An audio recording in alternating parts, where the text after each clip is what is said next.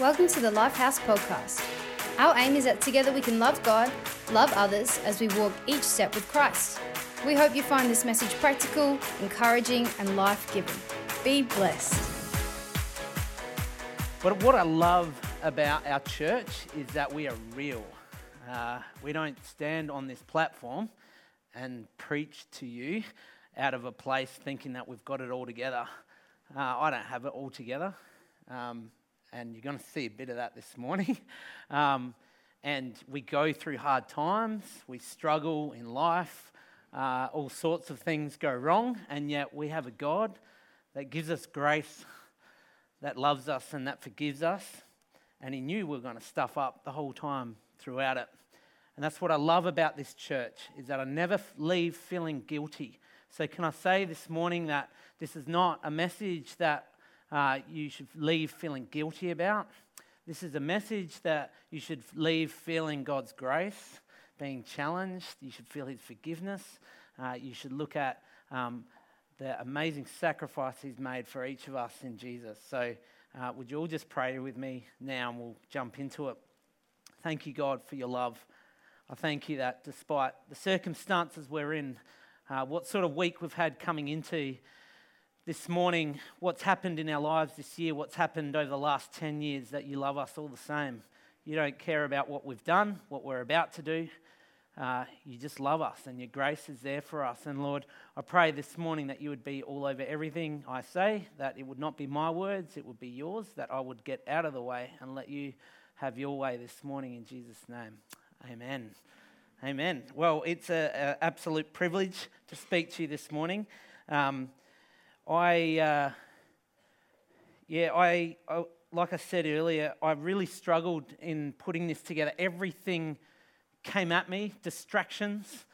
I'd sit down and I'd start reading it, and then I'd get distracted by something else that's going on, and I'd not do it. Or there was moments where I felt like, you can't do this, Mark. You're preaching to yourself. How can you possibly talk to others about this, because you're struggling with this issue yourself?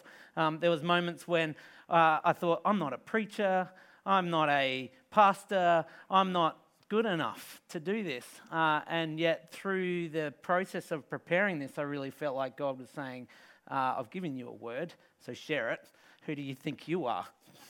Fair point. Have you ever said or done something in your life where you wish like you could grab every word that's come out of your mouth and just pull it back in and just go, I can't believe what I've just done. What am I doing right now? How am I portraying myself to this person? What have I just said? Well, I had one of those moments last weekend, and who knows what happened last weekend? Mother's Day. Yep, I did it on Mother's Day. I'm not going to stand up here and boast about how good breakfast in bed was the morning before, where I left all the dishes in the sink for V to clean up later on in the day, or how amazingly well I packed all the gifts that Vanessa had bought for herself in the weeks prior into a brown paper bag and left it on the bench for her in the morning, or how I had arranged this amazing Mother's Day dinner with my family, but I got stuck in the shed doing some stuff and got distracted, so I forgot to put the takeaway order in and then forgot to tidy the house. And let's just say those things happen, but the lowest point, the bit where I was doing this, was where I said, this whole weekend isn't about you. I asked Fee, how can I try and tell this story to the church this morning? And she goes, well, I don't know how you can do that without sounding like a douchebag. So if you're here this morning, or if you're online watching and you feel like, I'm not going to listen to another word this guy says, can I just encourage you to reflect on those times in your own life where you wish like you could have done this? Oh man, it was like just one of those moments, and I just wish I could have grabbed everything back, and I've been on my best behaviour all week as a result. Hands up if you had one of those moments in life. Come on. Are you kidding me? There's a few hands. If you're watching online, this is a very holy church. No, we've all had those times in life, and that's what I want to talk about this morning. The moment where you think about yourself and you go, what have I just done? What am I saying? How is this coming out in my life? That's not the person I am. Why am I doing this? Why are they thinking of me like this? That's not me. I don't know if you're like me, but I often have those moments. I'm constantly having those moments where I reflect and I look back. And in preparing for this message, I actually found some comfort in the fact that I'm not the first person in history to have felt this way. In fact, it's happened, and there's stories of it all throughout the Bible. And I want to focus on one particular story this morning and one particular verse, and that's where Paul is speaking in 2 Corinthians, and he's talking to the church of Corinth. So this is a period where he's actually writing a letter to them. So it speaks to the fact that he's not with them face to face talking like this. He's writing a letter to them. And it's after he's visited them in the past, but he's heard they're playing up. They're doing those things that I've done, that you've done. They're stuffing up, they're being naughty, they're gossiping, they're doing silly things, they're not portraying the sort of people that they should be. And Paul writes this letter to them, and 2 Corinthians is a great letter because it's like pointed, and yet it's full of grace. So I encourage you, if you can read that, take the time to read it because it's an amazing book of the Bible. But I want to focus on this verse from 2 Corinthians 5, verse 20, and it focuses on this word of ambassador. So if you can read that with me. We are ambassadors of the Anointed One who carry the message of Christ to the world, as though God were tenderly pleading with them directly through our lips. What an amazing verse. What a verse full of responsibility, full of direction, encouragement, full of all the things that we should look to do. And that's what I want to unpack with you all this morning. This is not insignificant, this verse. What Paul is saying here is a number of things. But to be an ambassador, to speak on behalf of the creator of this universe and to have to share the message of Jesus Christ, that's not an insignificant thing. And I want to look at this concept this morning of being an ambassador. What does it look like? What does it look like in our day-to-days? What does it look like when we go to school? What does it look like when we're studying at uni? What does it look like as a grandkid when we're looking after our grandchildren? What does it look like as we jump in the car and someone cuts us off on the road? What does it look like in the workplace?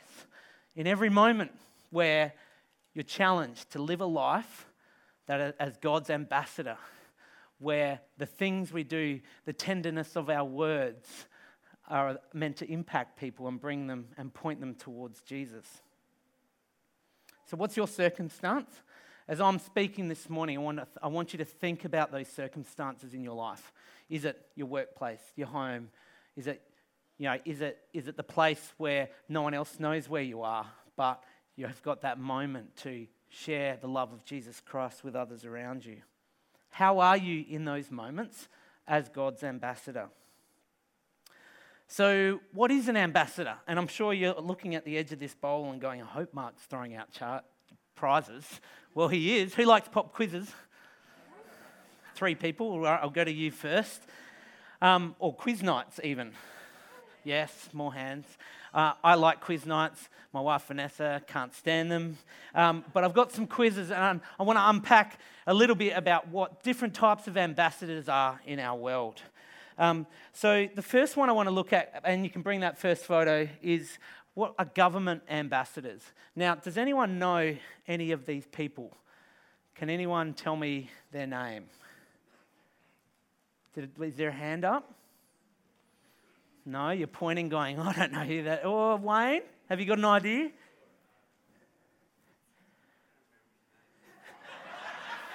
Sort of the point of the quiz, Wayne. He can't remember the name. If you're watching at home, he's put his hand up and said, I can't remember his name. Yes. Yes? Well, yes. No. Well, no. Close. Sort of not. You're close because he's an ambassador. He's the ambassador to the US. We don't have the ambassador to the US up here. Who we do have, no one guessed. I'm going to give Wayne, because he's so brave, there's a gift. These are all government ambassadors, and you can bring up the next slide. So on the left, we've got George Brandis. He's our ambassador to the UK. In the middle there is Graham Fletcher. He is the ambassador to China. Oh, you did? Oh. So just to put a little bit of a figure on it, and in terms of the responsibility that these people have, Graham Fletcher here, responsible for China. We've got $238 billion of trade that goes between us and China every year. To put that in perspective, because that number just sounds big, that's about $10,000 per head of population in Australia. So if he gets his job wrong, we're in a bit of strife. On the right-hand side there, Julianne Guevara. Really significant. This is our first Indigenous ambassador for gender equality.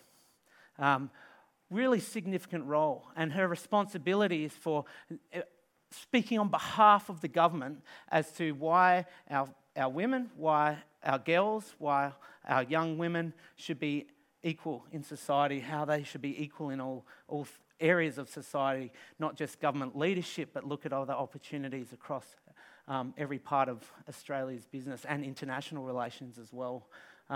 Really significant. And these people they speak on behalf of our government. So if you think about it, an ambassador, you probably start thinking about these people first up, wouldn't you? Who had a government ambassador on their mind when they were thinking about ambassadors?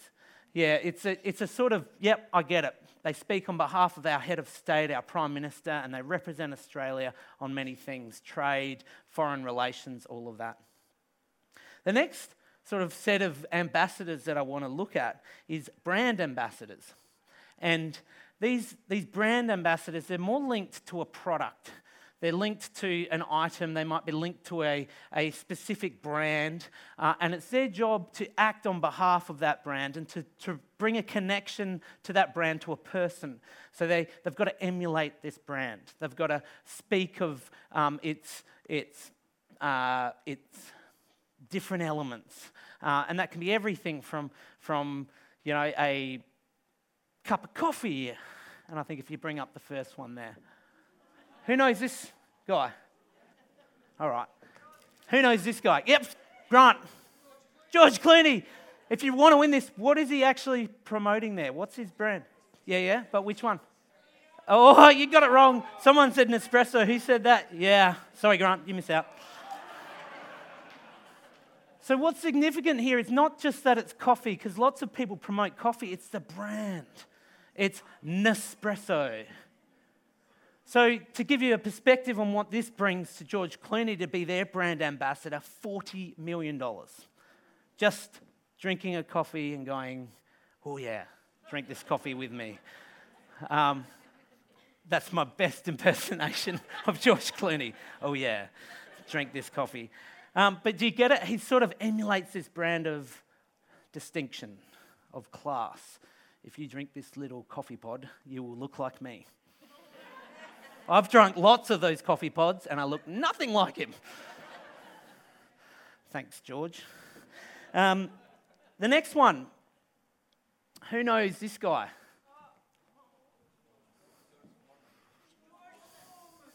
Yep.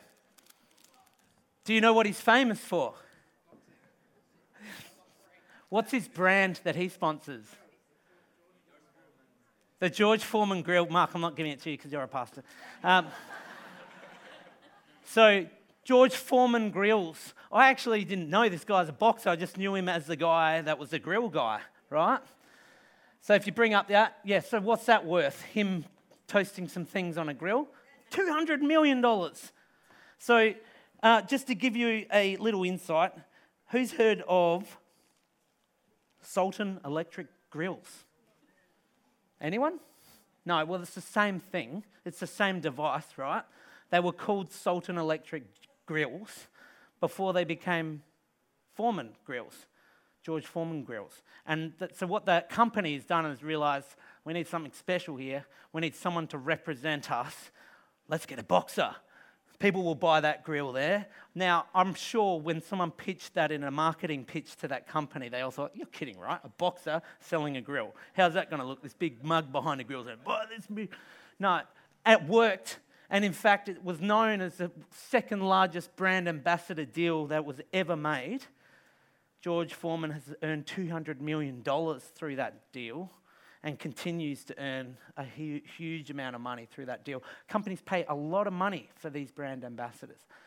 Now, the significant thing about brand ambassadors as well is that they, sometimes it's actually the product that they're marketing that they've done so well in that you recognize the product. You don't even have to look at the person's face and you tie it then back to their brand ambassador. And that's what this next photo shows. So I'm going to watch this closely.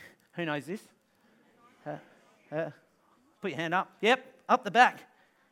Yeah, and do you know what sort of Nikes they are? Oh, yep, Grant, you're on your way. You might get this one.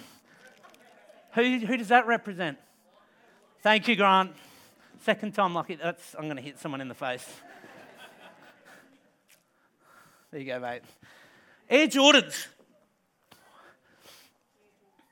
$1.3 billion. The biggest brand ambassador sponsorship ever known, in our history. And it's earned Michael Jordan $1.3 billion as an individual. Far more than his basketball career. His basketball career was in the hundreds of millions, not insignificant. $1.3 billion, and continues to be the greatest selling sneaker every year, makes the company in the order of $3.6 billion every year. Companies pay a lot of money to link themselves to someone as a brand. They're prepared to put a lot of their asset on the line to make sure they link it with the right person.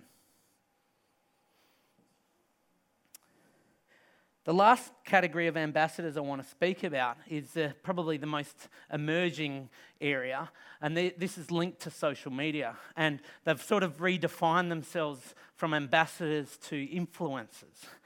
So who's heard of the word influencer? Probably a lot of these people in the room follow, or if you're watching online, you might follow these influencers. Just so you understand the magnitude and the potential of these influencers. So last year, at the end of the year, there was a census done and they worked out that there's over 1 billion monthly active users on Instagram.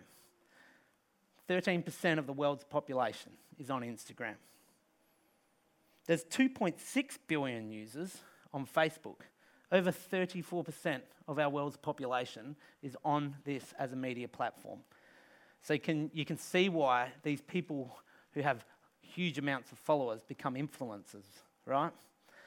And with that, brands want to link to these people because there's a massive platform there that people are looking at day in, day out. And they say, we want to be able to push our product through these people. We want them to represent us. So they pay a lot of money for that. So the next photo here, who knows this guy? No, his name's not Mark Vortman. I know many of you were thinking that. The Rock. Alan. So, unlike the other brand ambassadors where he links specifically to individual brands, he links to a number of different brands and people come at him. Dwayne Johnson is the highest followed influencer on Instagram. He's just clipped 200 million users. One post that this man makes earns him $1 million. He makes many posts a day.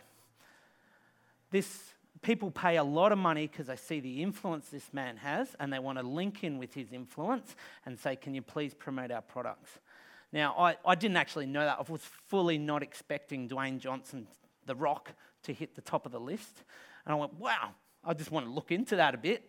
It's shameless marketing.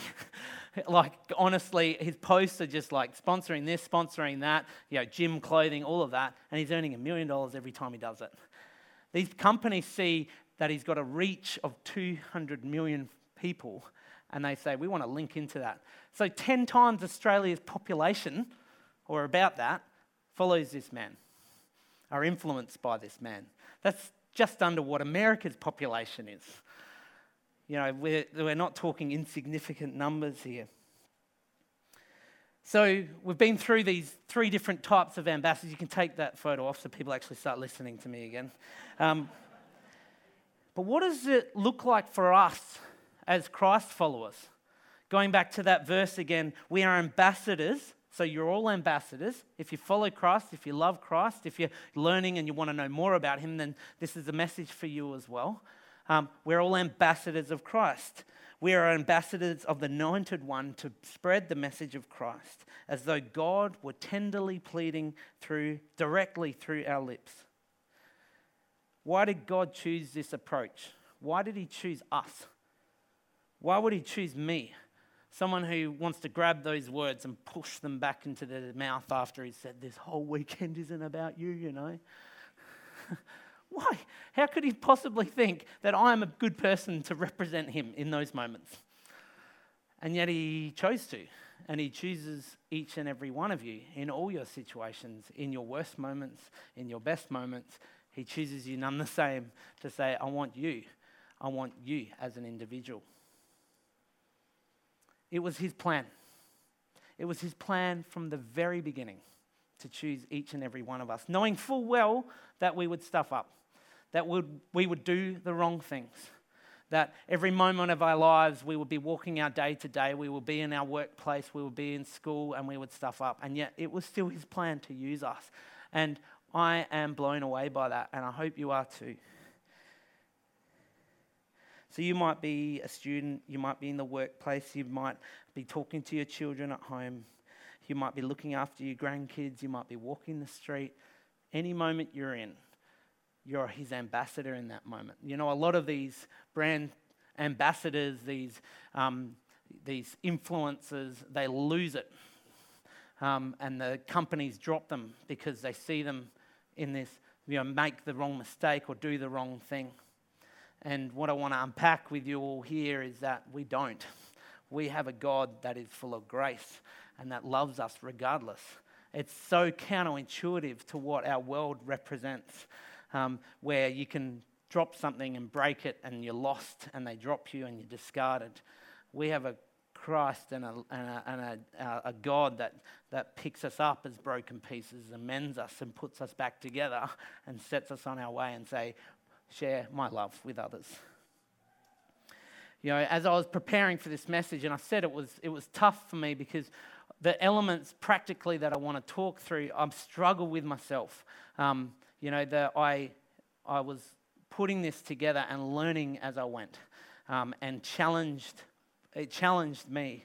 But I had this moment when I was preparing where I was reading through Jesus' first encounter with Simon Peter, and it brought a lot of comfort to my heart, and that's what I want to talk through a little bit now. So Simon Peter, one of Jesus' disciples, the first encounter he had with Jesus, we see that in Luke 5, verses 1 to 3, and I'll just read it out with you. On one occasion, Jesus was preaching to the crowd on the shore of Lake of Galilee. A vast multitude of people was pushing to get close to Jesus, to hear the word of God. He noticed 2 fishing boats at the water's edge, with the fishermen nearby rinsing their nets. Jesus climbed into the boat belonging to Simon Peter and said to him, "Let me use your boat. Push it off a short distance away from the shore so I can speak to the crowd." You know, let me use your boat. Jesus saying, I need you, Peter. Can you please work with me? Can I have your help? Can you push your boat from the shore? Jesus didn't need that boat, did he? Because we see in the Bible that Jesus can actually walk on water. Do you reckon he needed that boat? Do you think the crowd would have been listening pretty intently if he walked out across the water and preached to them? He could have done it in many other ways, and yet he's seen these fishermen on the side of the banks of the river, and he's walked up to Simon Peter and said, "Let me use your boat. Can you push it out a little bit for me? Because I want to preach to the magnitude of people off the edge of your boat." Jesus didn't have to use his boat, but he chose to, knowing full well who Peter was. Peter, I think, I actually draw a lot from Peter and his character, because I sort of think I'm a little bit like him, especially in those moments when I'm wanting to grab those words and put them back in my mouth. Peter was short-tempered. He knew full well that Jesus was the Savior, the Messiah, and yet he still got frustrated with him. Why are you asking me this question 3 times? Who says that to the Messiah? Peter did. He gets a little bit rattled, so he slices off a soldier's ear. Who's that violent? Well, Peter is. Who lies 3 times and says, I don't know Jesus. No, I've never seen him before. Well, Peter did. And yet, Jesus chose him, this broken man, this short-tempered man, this violent man. He did. And he did it full well. And in fact, you see later on in Matthew 16:8, he says, I give you the name, this is Jesus talking to Peter, I give you the name Peter, a stone, and this rock will be the bedrock foundation on which I will build my church. So he chose Peter, a broken man, a violent man, a short-tempered man, and yet he still said, I want to build my church on you. And as I was reading this and I was understanding it throughout the week, it really challenged me, and I thought, well, that's what God's saying to every one of us as broken people. We are his church. He is building his church on us. He knows every little aspect of your life and what you've done, what you do throughout the week, and yet he still says, I want to build my church on you. On you who got short-tempered with your wife this week. On you who cut someone off and swore at them and gave them the finger out the window of the car. On you who, I'm not pointing at individuals here, by the way. On you who gets rattled at your kids and flies off the handle and yells at them. On you who got asked at school this week, why do you go to church? And you go, just because mum and dad make me. He knows you. He knows your failings, and yet he still chooses you to build the church on. And when I read that, I thought, thank you, God. Thank you that you know me. Thank you that you know me at my worst, and yet you still choose me. And I pray that this morning that that's something that you actually draw comfort from and you take challenge from. But it's not just about that. And in fact, I'm not sure if I'm actually jumping forward. I might be. No, I'm not. That's pretty good. So later on in 2 Corinthians, Paul speaks to this element because he says, you're ambassadors, and he speaks even more deeply about it. And he says, God wants to partner with you. Let's read it together, 2 Corinthians 6:1. Now, since we are God's co-workers, we beg you not to take God's marvelous grace for granted, allowing it to have no effect on your lives. So you can't walk throughout your day-to-day life going, it's okay, I'm forgiven. God's grace covers me, but I'm going to still do this. I'm going to yell at my wife. I'm going to do this. I'm going to do that. I really query whether you really understand God's grace if you're doing that. If you really understand Jesus' love and if it's working through your life. This is the challenging bit, right? Sometimes things get a little bit uncomfortable, but we're all here, and you're gonna work with me through to the end. Yes? Good? Amen? So change is a part of what we need to do. And in fact, Paul there is begging for that, and he's challenging people to not take God's marvelous grace for granted. Allow it to have effect on your life. Effect on your life looks like working towards being a better person. It looks like being more patient at home. It looks like being forgiving to someone who's done something wrong to you. It looks like considering your thought life and not swearing in your head at someone and then speaking out something differently. It looks like every part of us and says, allow God's grace, his marvelous grace, to work within us and to do good things through us. Can you believe this? Can you actually believe that God, the creator of this universe, would choose us as broken people doing wrong things consistently, sinning in our lives, and yet still choose us to spread his good and perfect message? It's a big challenge. It is a really big challenge, and we need help. And it's a journey that we need to go through day to day. And I want to just share with you a few practical tips this morning about what that might look like in your day-to-day life. So to be an effective ambassador or a co-worker, there are important skills that we need to have. These are the things that should come into effect through God's marvelous grace in your life. It should be a natural outworking of his marvelous grace, but it takes some effort and it takes some skills, and it takes actually standing back a little bit from time to time and saying, what am I doing here? What did I just say? Why is that coming out of my mouth? God, I pray for your marvelous grace to cover that, and I want to not do it again. I want to work on it better next time. So if we go back, and it might be a bit out of order, guys, but that verse there that we're focusing on, 2 Corinthians 5:20, I just want to show quickly that it's broken up into sort of 3 elements about what we should look at doing. The first one there is, we are ambassadors of the Anointed One who carry the message of Christ. That is about knowledge, right? Do you understand that we are ambassadors of the Anointed One who carry the message of Christ? It's about knowing things, right? It's about knowing the message of Christ and carrying that. The second part of that is, as though God were tenderly pleading. As though God were tenderly pleading. So that's about knowing stuff, but then moving beyond the know to the wisdom of understanding how to communicate it. So I'll unpack that a little bit. And the last bit there is around pleading with them directly through our lips. So it's actually the moment it speaks out. And it might speak out through our lips. Directly through our lips is a bit of an analogy there. It might be through your actions and what you do. That God's marvelous message will be outworked through your actions and what you do. So the first element, let's just look at that. And it's about knowledge.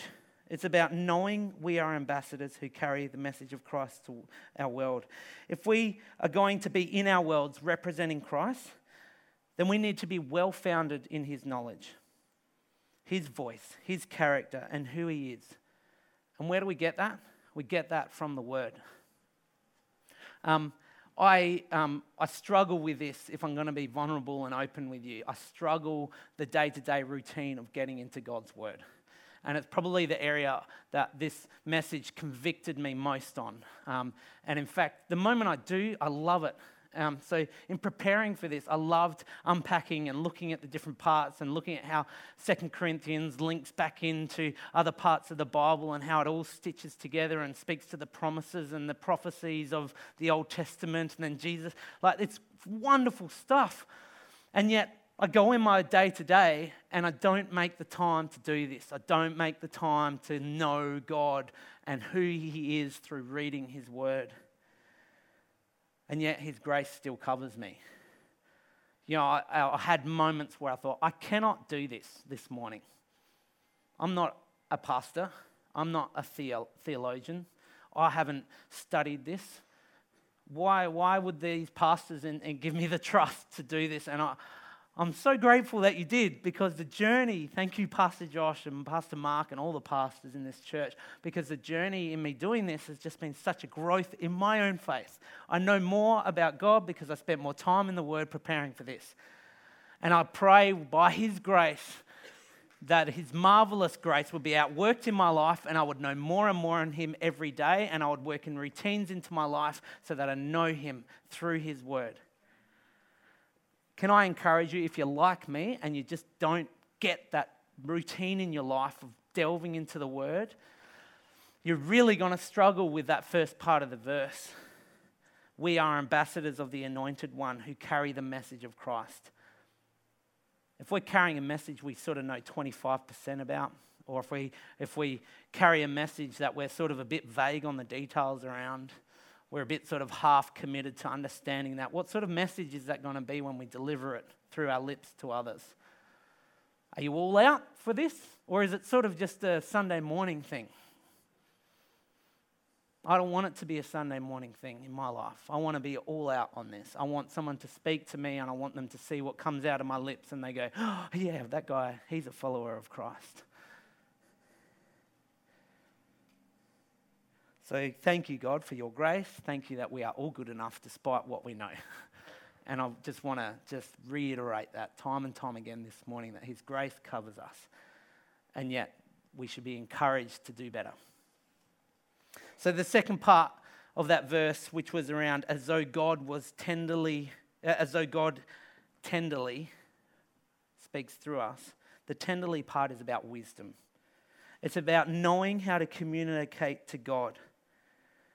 We need to know how and when to most effectively share Christ's love with others. It's all good to know God's love and to understand it, but if we don't have the wisdom to know how to communicate it and how to communicate that effectively with others around us, then we're not going to be an effective ambassador.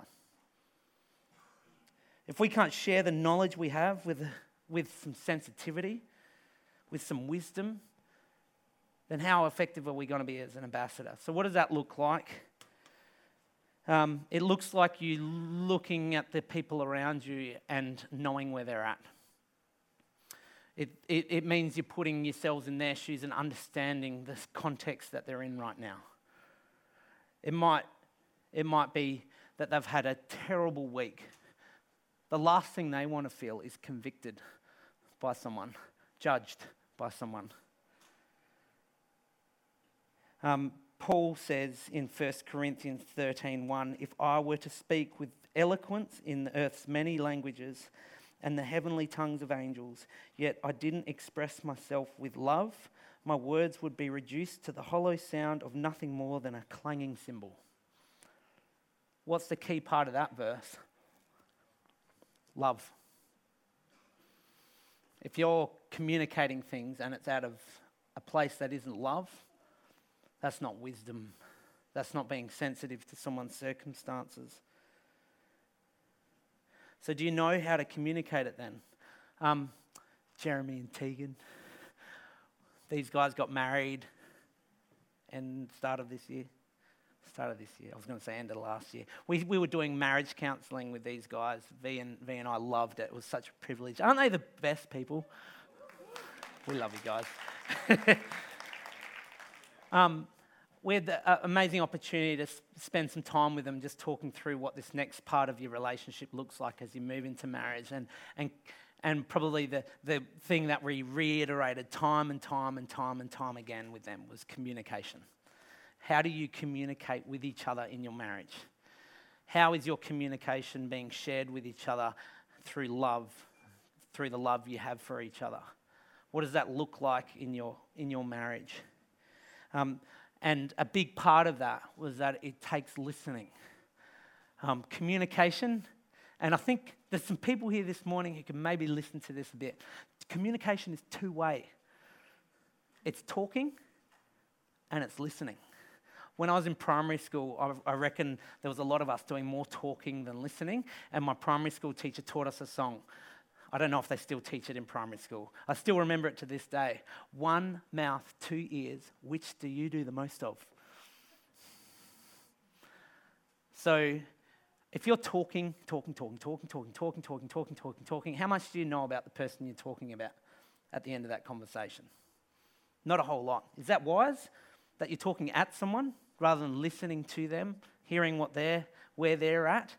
There's a lot that can be said in your marriage about understanding a person's context and where they are. If I know that V has had a terrible day, and if she walks in the front door after having a hard day at work and the kids and she's pulling her hair out, do you think the first thing I'm going to do, observing that situation, is say, well, the dishes aren't done, right? No. And I learnt that the hard way in the start of our marriage.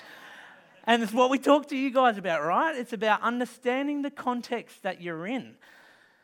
And that's about listening. It's about observing the people that you're talking to. It's about observing your spouse at home on their situation. It's about observing, why is my kid playing out right now? Talk to them. Sit down with them. I love it. Every night I sit down, we tuck Eli in and MJ, and we have a little routine. And I ask Eli, I say, how was your day, mate? Yeah, it was good. Did anything bad happen, Eli? Nah. Most of the time it says, nah. What was the best thing that happened, Eli? And he'll tell me a little story, and it gives me an insight into his day. It's going deeper into the service and me into understanding him and his circumstances and listening to him. Did anything bad happen, mate? Oh, yeah, Dad. One of my friends did this, and he tripped me up, and I scuffed my knee. Oh, mate, are you all right? Yeah, I'm okay now. Did you play with him after, Eli? Yeah, I played with him. And then we say prayers together, and I'll speak through that prayer, like through the context of the day with him. It's about listening to him. And I think so often we get so busy in our lives, and we come into a situation and we just talk, right? I've got an idea, blah, blah, blah, blah, blah, blah, blah, blah, blah. You should do this, you should do that, blah, blah, blah, blah, blah. And the person leaves and you go, what? Well, you leave and the person says, what? That person didn't even listen to me.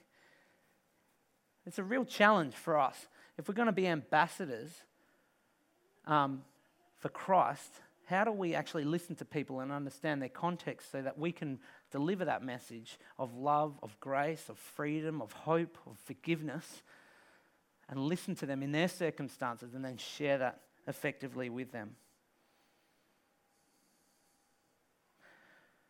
We are all ambassadors. We are all influencers. We all bring messages to people around us and bring influences to our children, to our wives, to our husbands, to our friends at school. We bring love and care to our children. We bring peace in our home. We bring laughter to our friends. We bring comfort to them when they're going through a hard time. And that's about us listening and understanding their circumstances and being wise about how we deliver and share with people God's marvelous grace. So the third part of that message or that verse talks about character. Another way of saying character is it's about your behaviour. It's about who you are, how you present yourself to others. It's about the outworking of the knowledge and the wisdom in how to share it, and then it actually speaks to action and moving in that out. It's the part that says tenderly through our lips. This is not a know it, understand it, full stop.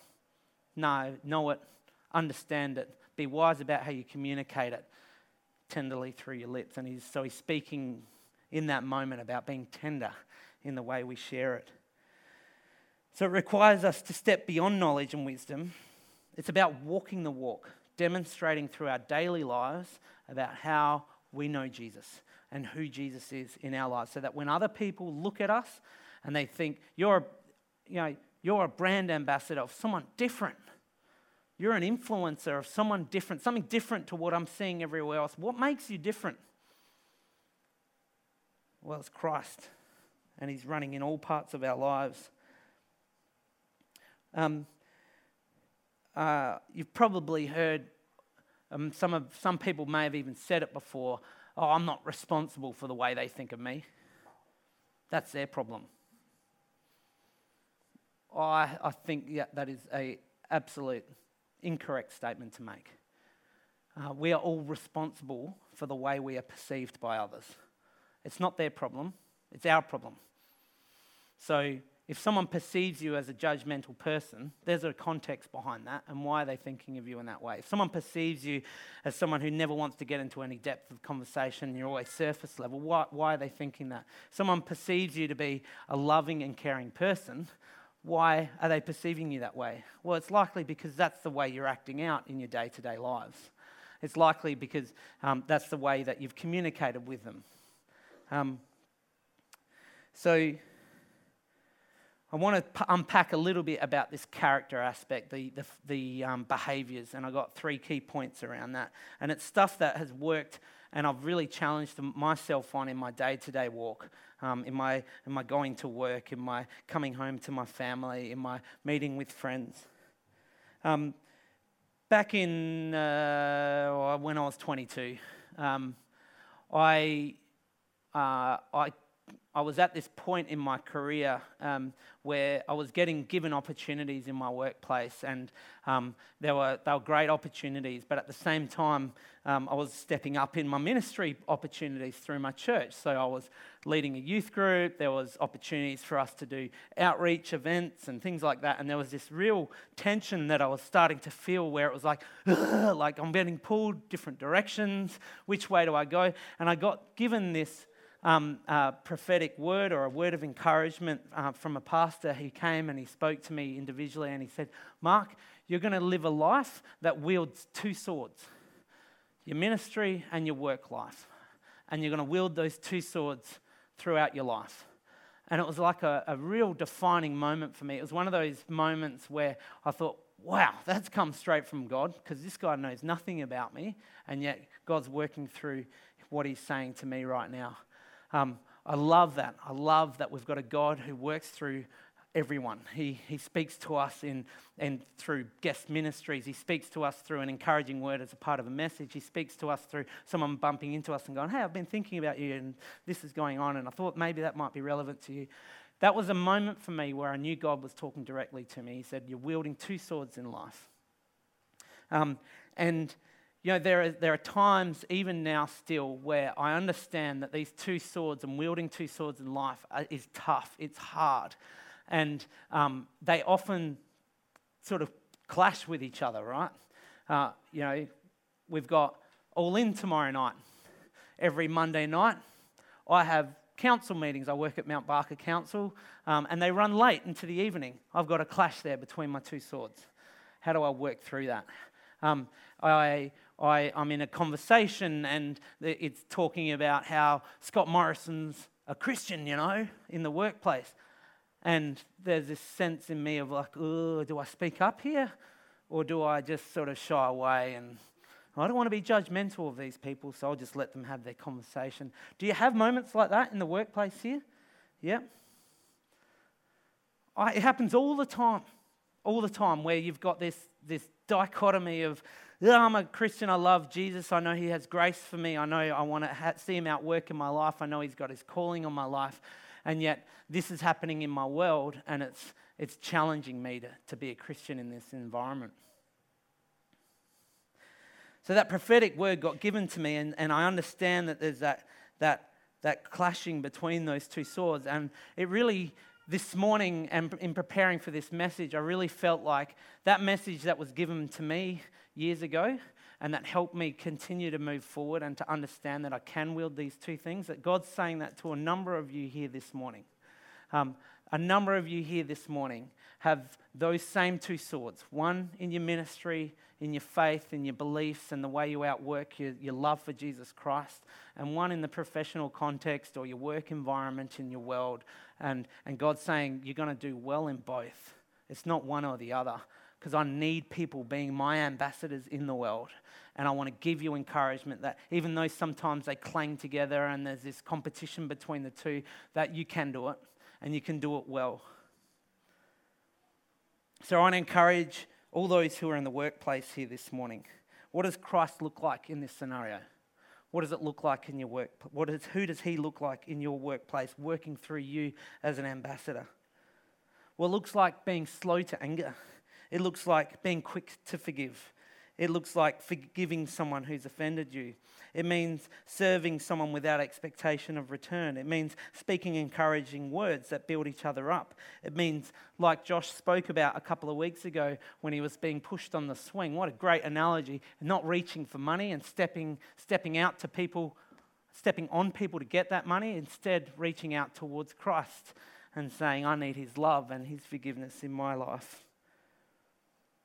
And drawing close to him in all those moments.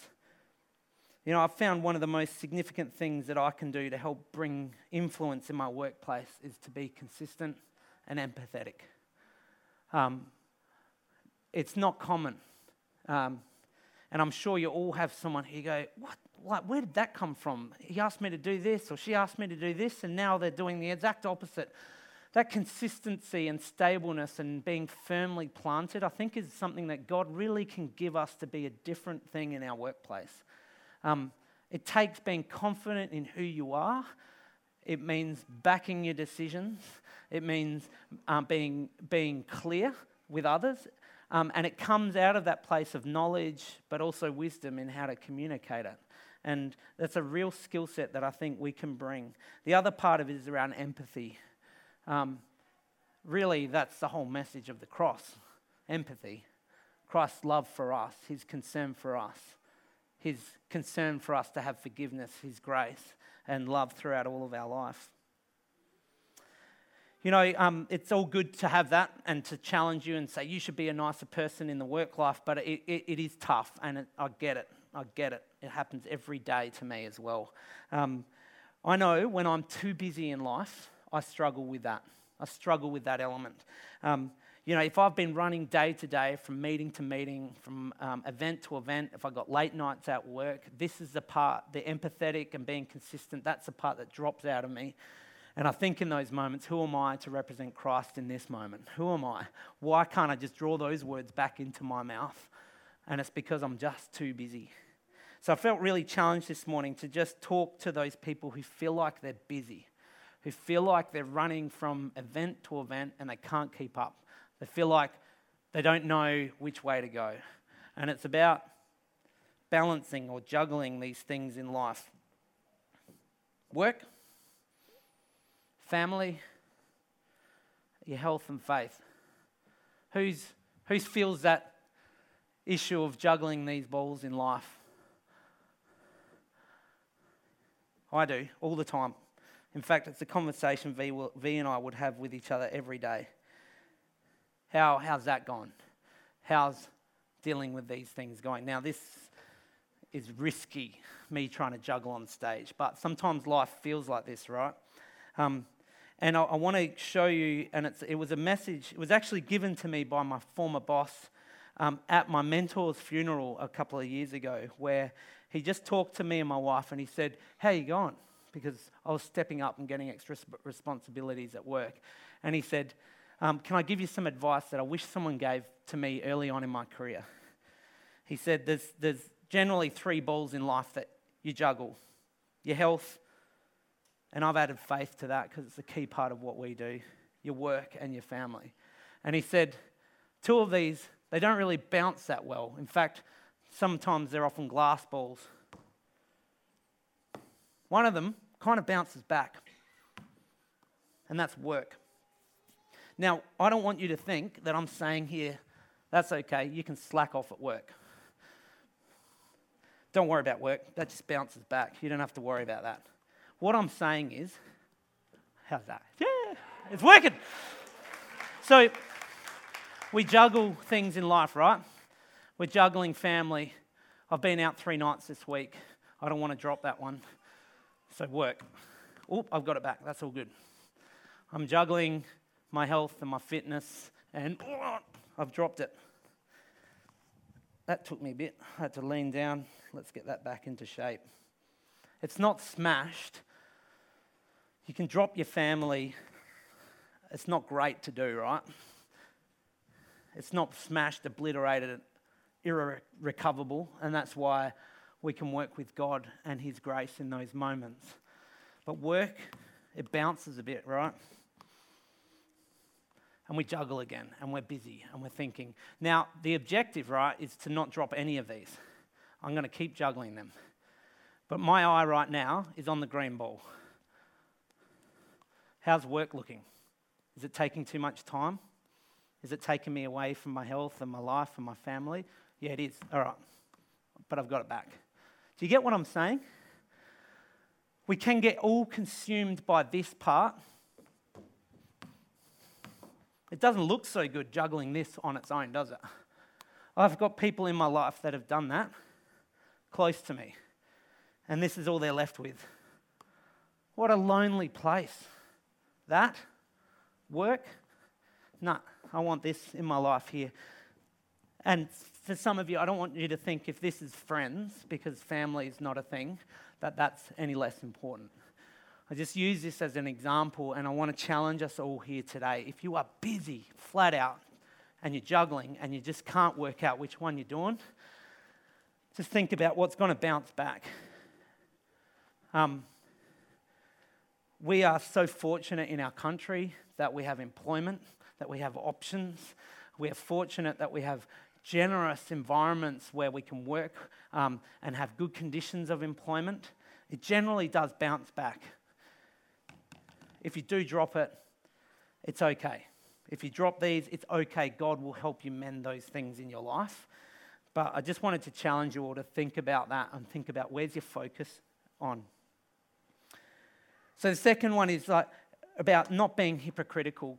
You know, the fact is people do not want to be judged in their day-to-day life. People, if they're speaking to you, if you're speaking your own views or opinion, it's about being humble and speaking tender words to them. Tenderly through his lips is what the verse says. Very few people get judged into life change. Far more get loved into it. Think about that through the lens of your own marriage, a relationship, your friends. You can't love them and judge them at the same time. Very few people get judged into life change. Far more get loved into it. Jesus says in Matthew 7:5, you're being hypocritical. You are a hypocrite with an exclamation mark at the end. First, acknowledge and deal with your own blind spots, and then you'll be capable of dealing with the blind spot of your friend. The truth is, as much as I hate it, I'm a hypocrite.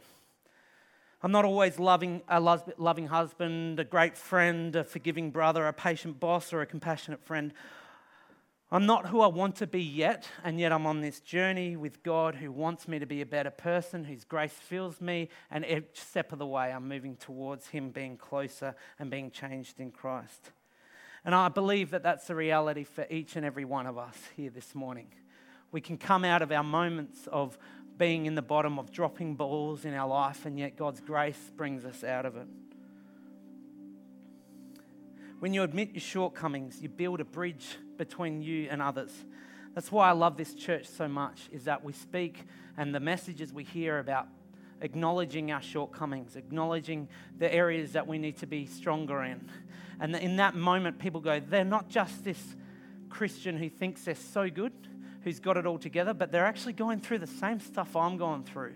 But there's something different. Why do they have this hope? Why are they moving one day to the next and getting better? And that's our challenge. The last element I want to talk about under this sort of behavior and character is about being a genuine friend. Our world needs good friends. Our world needs people who will encourage others around them, who will come close to them.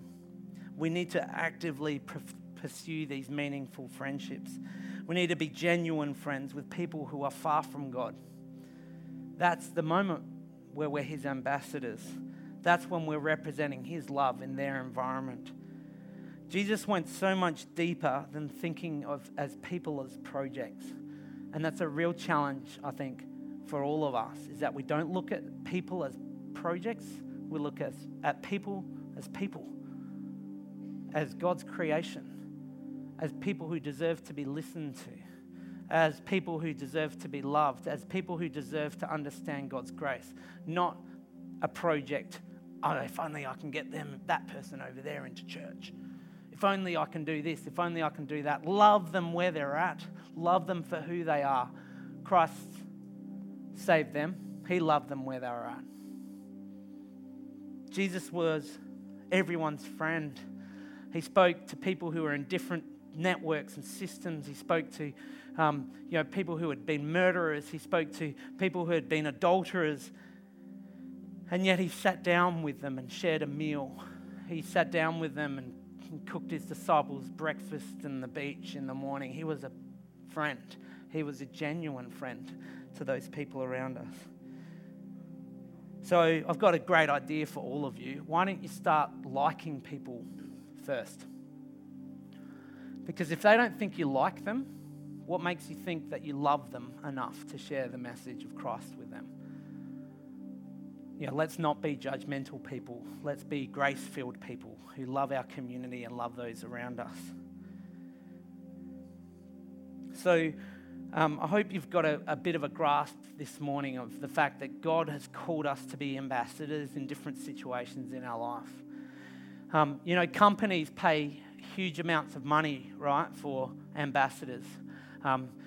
Companies put a lot of responsibility on people to be their ambassadors. Our government places a lot of weight and responsibility, and they do a lot of checking and screening of people before they become ambassadors. What has God done for us to be ambassadors? What did He pay for us to be ambassadors? You know, forget about $40 million for holding a cup of coffee up. Forget about 200 million followers and 1 million per post on social media. Forget about $1.3 billion for a sneaker. I'm concerned about the fact that God gave His Son for me. He gave His Son for you. That's the price God paid for you to be His ambassador. Don't feel overwhelmed by that. Don't feel like you can't do it, because He knows who you are and He knows you're going to stuff up day to day, and yet He still wants you to be that person who shares love with others around them. Would you all like to stand with me? You know, people aren't going to see the love of Jesus through the structure and the bricks of this building. They're actually going to see Jesus through you as individuals as you leave this place.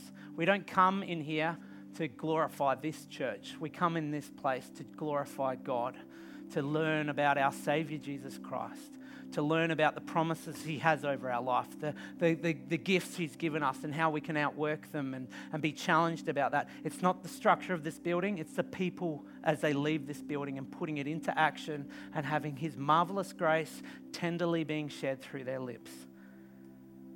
I'll just bring up this last photo here. Who's this guy? That's me.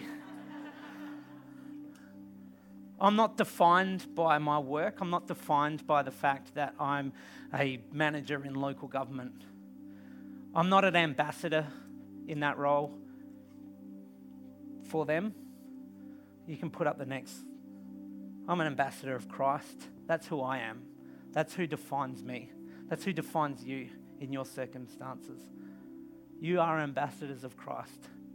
It doesn't matter about what goes on day to day. It's about the fact that Christ has chosen you to represent Him, to share His message of hope and love and joy and peace and kindness and mercy, of hope, of grace with others around you.